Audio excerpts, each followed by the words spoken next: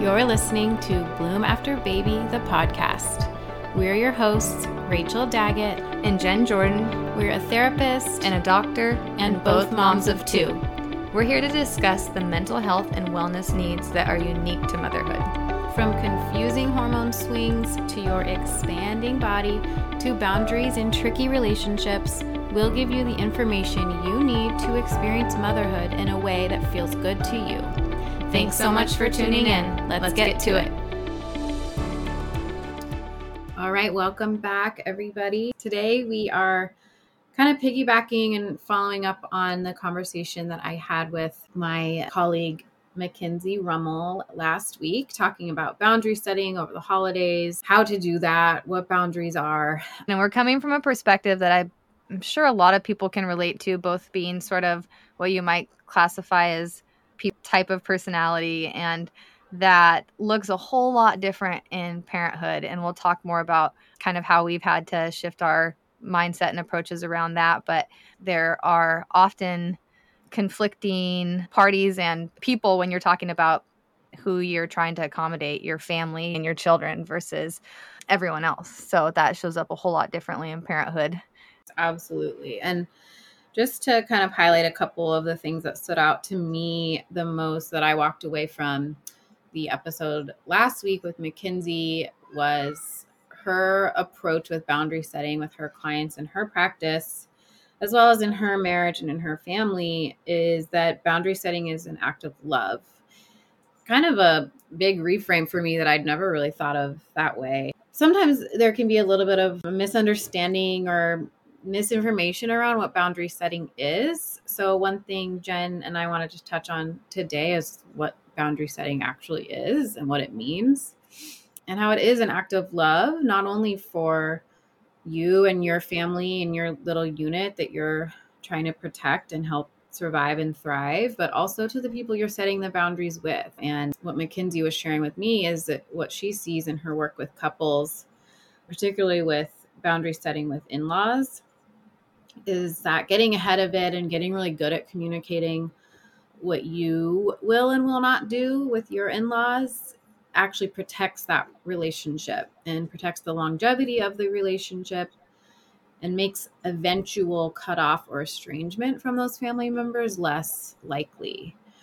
So yeah, we really just kind of want to point out that beautiful reframe from Mackenzie and how important that is to keep in mind, that setting boundaries is an act of love, and it does not make you cold or inflexible or rigid or any of those other things that you may have heard or have in your mind about yourself when you do set those boundaries. Yeah. And I think, so going back to what Rachel just said about what boundaries mean, what that even looks like, is that it is often perceived as a set of rules and structure around what other people are not allowed to do, how you have protected space or time, and almost kind of an exclusive perspective, as opposed to it really being more about what priorities and values you and your family are going to operate around. So maybe, Rachel, you can speak to that even a little bit more around what, how do you even define it, and why do we even have boundaries? Why is that such an important thing? One way I think about this, what's coming to mind right now, is one of Dr. Becky Kennedy's little tips that's helped me with parenting, and I think can apply so much to every relationship, is that, let's say my three-year-old son was standing on the coffee table, which happens more often than not. So if I were to say to him, Reed, you need to get off the coffee table, that's not setting a boundary, right? That's me telling him what I want him to do.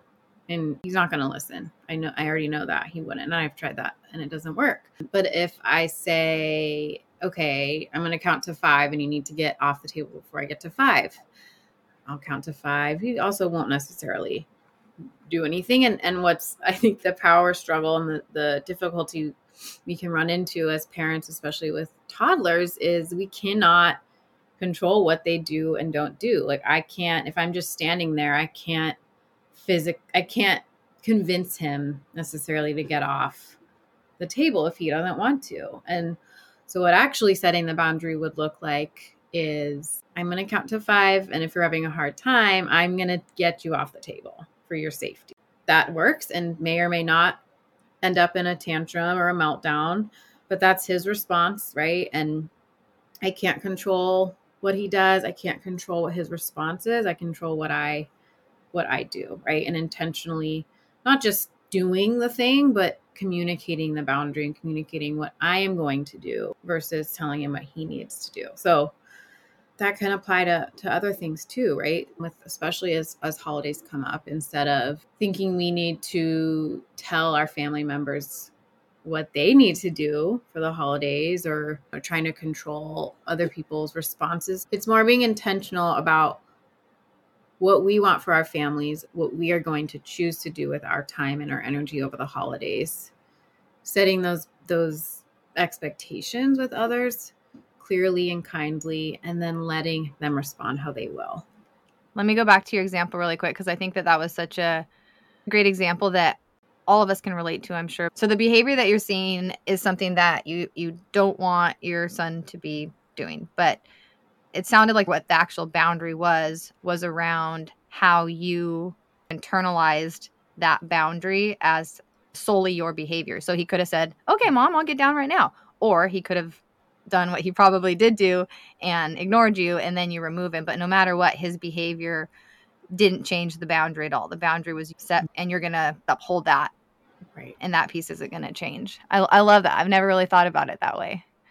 I know, right? I hadn't either until I heard that from her. And I think it was either in one of her posts or workshops, but it's changed the game for me and how I approach him. And again, the key is it's not necessarily going to prevent a meltdown or a tantrum. He's still going to respond however he responds in that moment. And that's also not going to change my decision to uphold the boundary.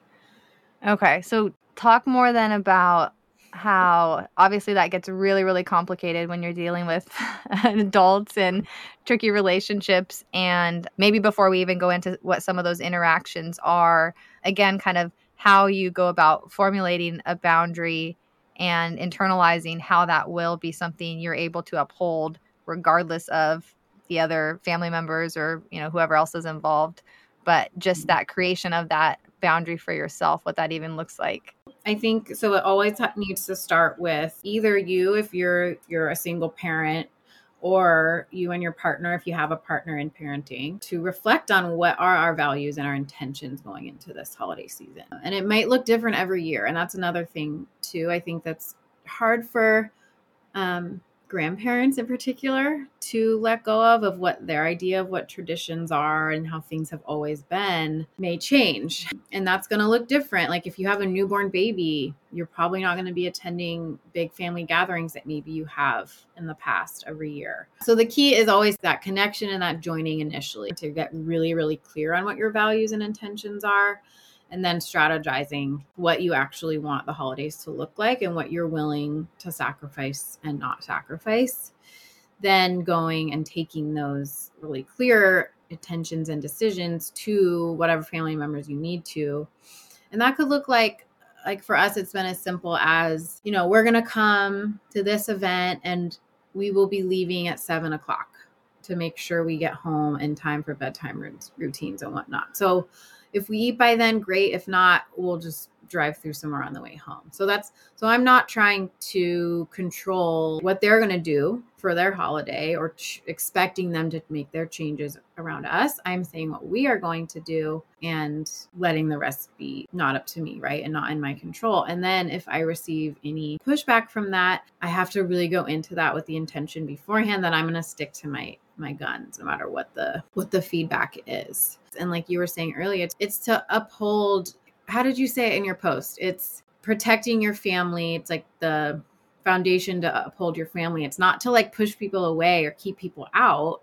Yeah, totally. Yeah. I think it was something around how the boundaries aren't the fence or barrier around you. It's the scaffolding or the framework that's holding you up, and which is your set of values. Yeah. And I guess that brings me to think about how values change after having kids, right? Like when you're young and either married or single, you might value holiday parties, gift giving a lot, and all the fun holiday cocktails, late nights out, and all the like fun around it. And then values with young kids may look like you value more the peace like avoiding overstimulation as much as possible and protecting like your child's experience of the magic of the holidays versus doing whatever everyone else is expecting of you. So I think there's a lot to be said about just giving ourselves permission to change as we go through these different stages, and that can mean our values change, and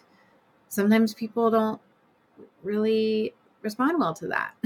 I think, and I love what you said too about, the sacrifice piece of it, I think is another of the kind of misunderstandings with boundaries, that it means you're not willing to sacrifice, or could even imply something about how much you care about someone because you're not able to make accommodations. And I think before kids, I know both of us kind of had that tendency to always say yes, and sacrificing might mean something you just would rather kind of not do, but you're going to go along with it because someone else really wants to do it or wants you there. Could look something like that. But after kids, sacrifice could look like, totally changing Reed's Christmas Eve experience into something that is kind of miserable for him or something. Mm-hmm. And is that a sacrifice that your family is really willing to make?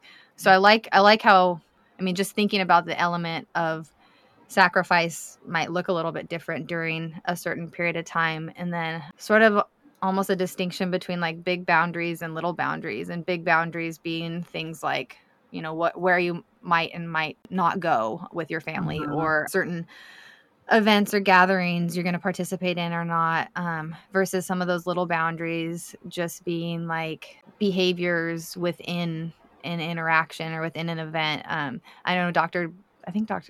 Becky talks about kids shouldn't be expected to sit at a dinner table for more than 15 minutes or something in the toddler stage. And so if you're at a family dinner and there's an expectation from a family member that everyone's going to sit around the table, but they've been there for 30 minutes and they're freaking out, now they're going to have a miserable experience because it's escalating, then even those type of boundaries, like, no, we're going to excuse ourselves and I'm going to go play with Reed over here or something like that, that you do such a good job before occasions thinking through what those little boundaries might need to be. And I think that's something a lot of people kind of forget about. So you're sort of like in the moment reactive versus that planning piece that I know you're going to get to a little bit more of, even setting those like micro boundaries before events and interactions.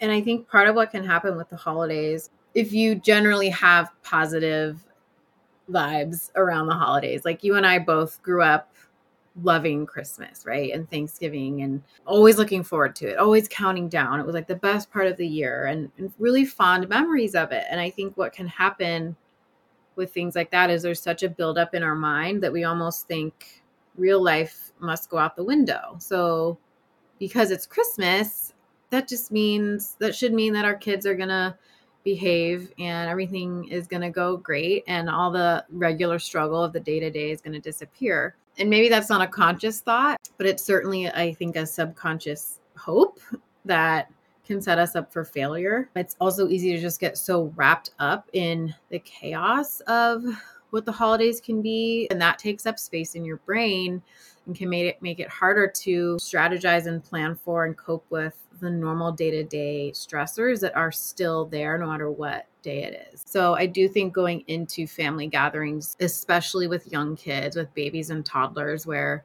your time really isn't your own and you don't know how these kids are going to respond, and we really have to stay awake and stay mindful, and I always promote just like being as proactive as possible with your partner or with your family members. Like, hey, if my 2-year-old starts freaking out or I start to see that she's needing space, I'm going to take her outside. Like, I might be gone on a walk with her for a little while, or like I said, like setting a certain time you're going to leave. Yeah, just knowing what your kids need and not being afraid to implement it, even if it's Christmas dinner, right? Even if it's this like special event, because life still happens. And I think putting all these like pressures and expectations on ourselves that things are going to look or need to look a certain way just because it's a holiday puts so much stress on us. And then the kids also sense that and take that in, and it's not really good for anybody.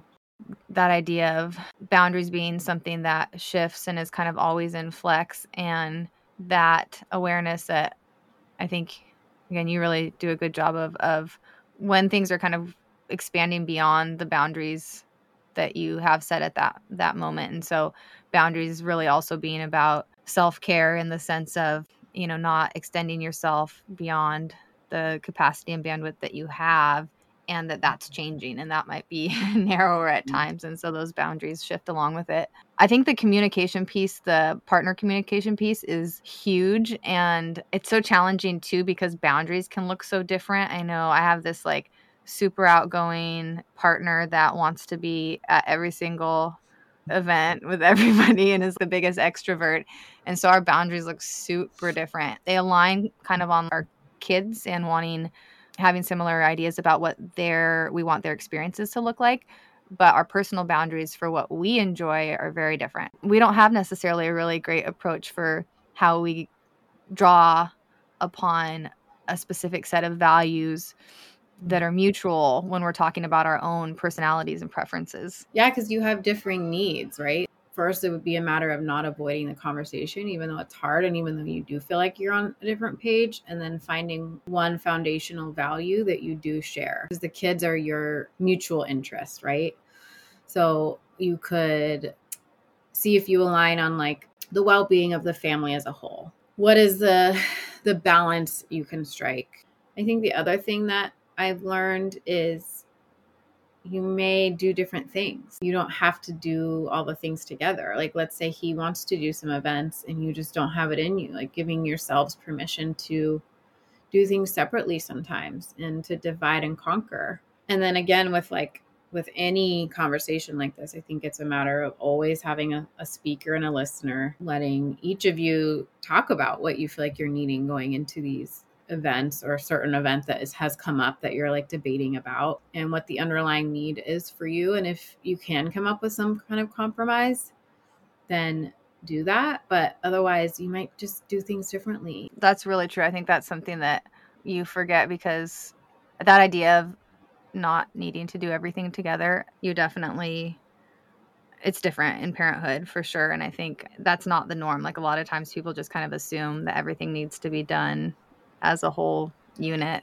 So I think that's a great reminder. And then also, one thing I've noticed you do really well is also using a specific boundary as an opportunity to look at the larger boundary. For example, that idea of needing some downtime.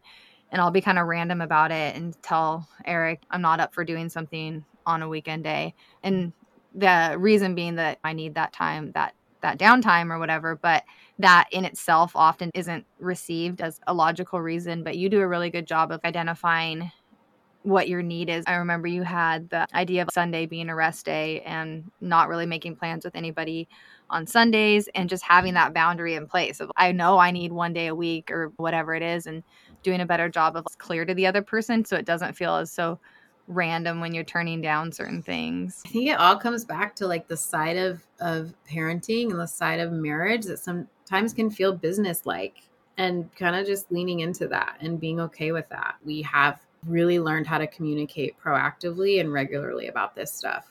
It was easier before when we just had one kid and we could still like try to keep our date nights. But whenever we do have our date nights, we really try to have intentional conversations around, okay, what's coming up on our agenda? What are we feeling like we need to be prioritizing more? Advice that I actually got from my therapist after having our second was, make sure you have at least 2 or 3 things during your week that you are protecting no matter what. So for us, it was like one day a week for a while. We were going to a spin class together at night while we had the kids in the daycare at the gym.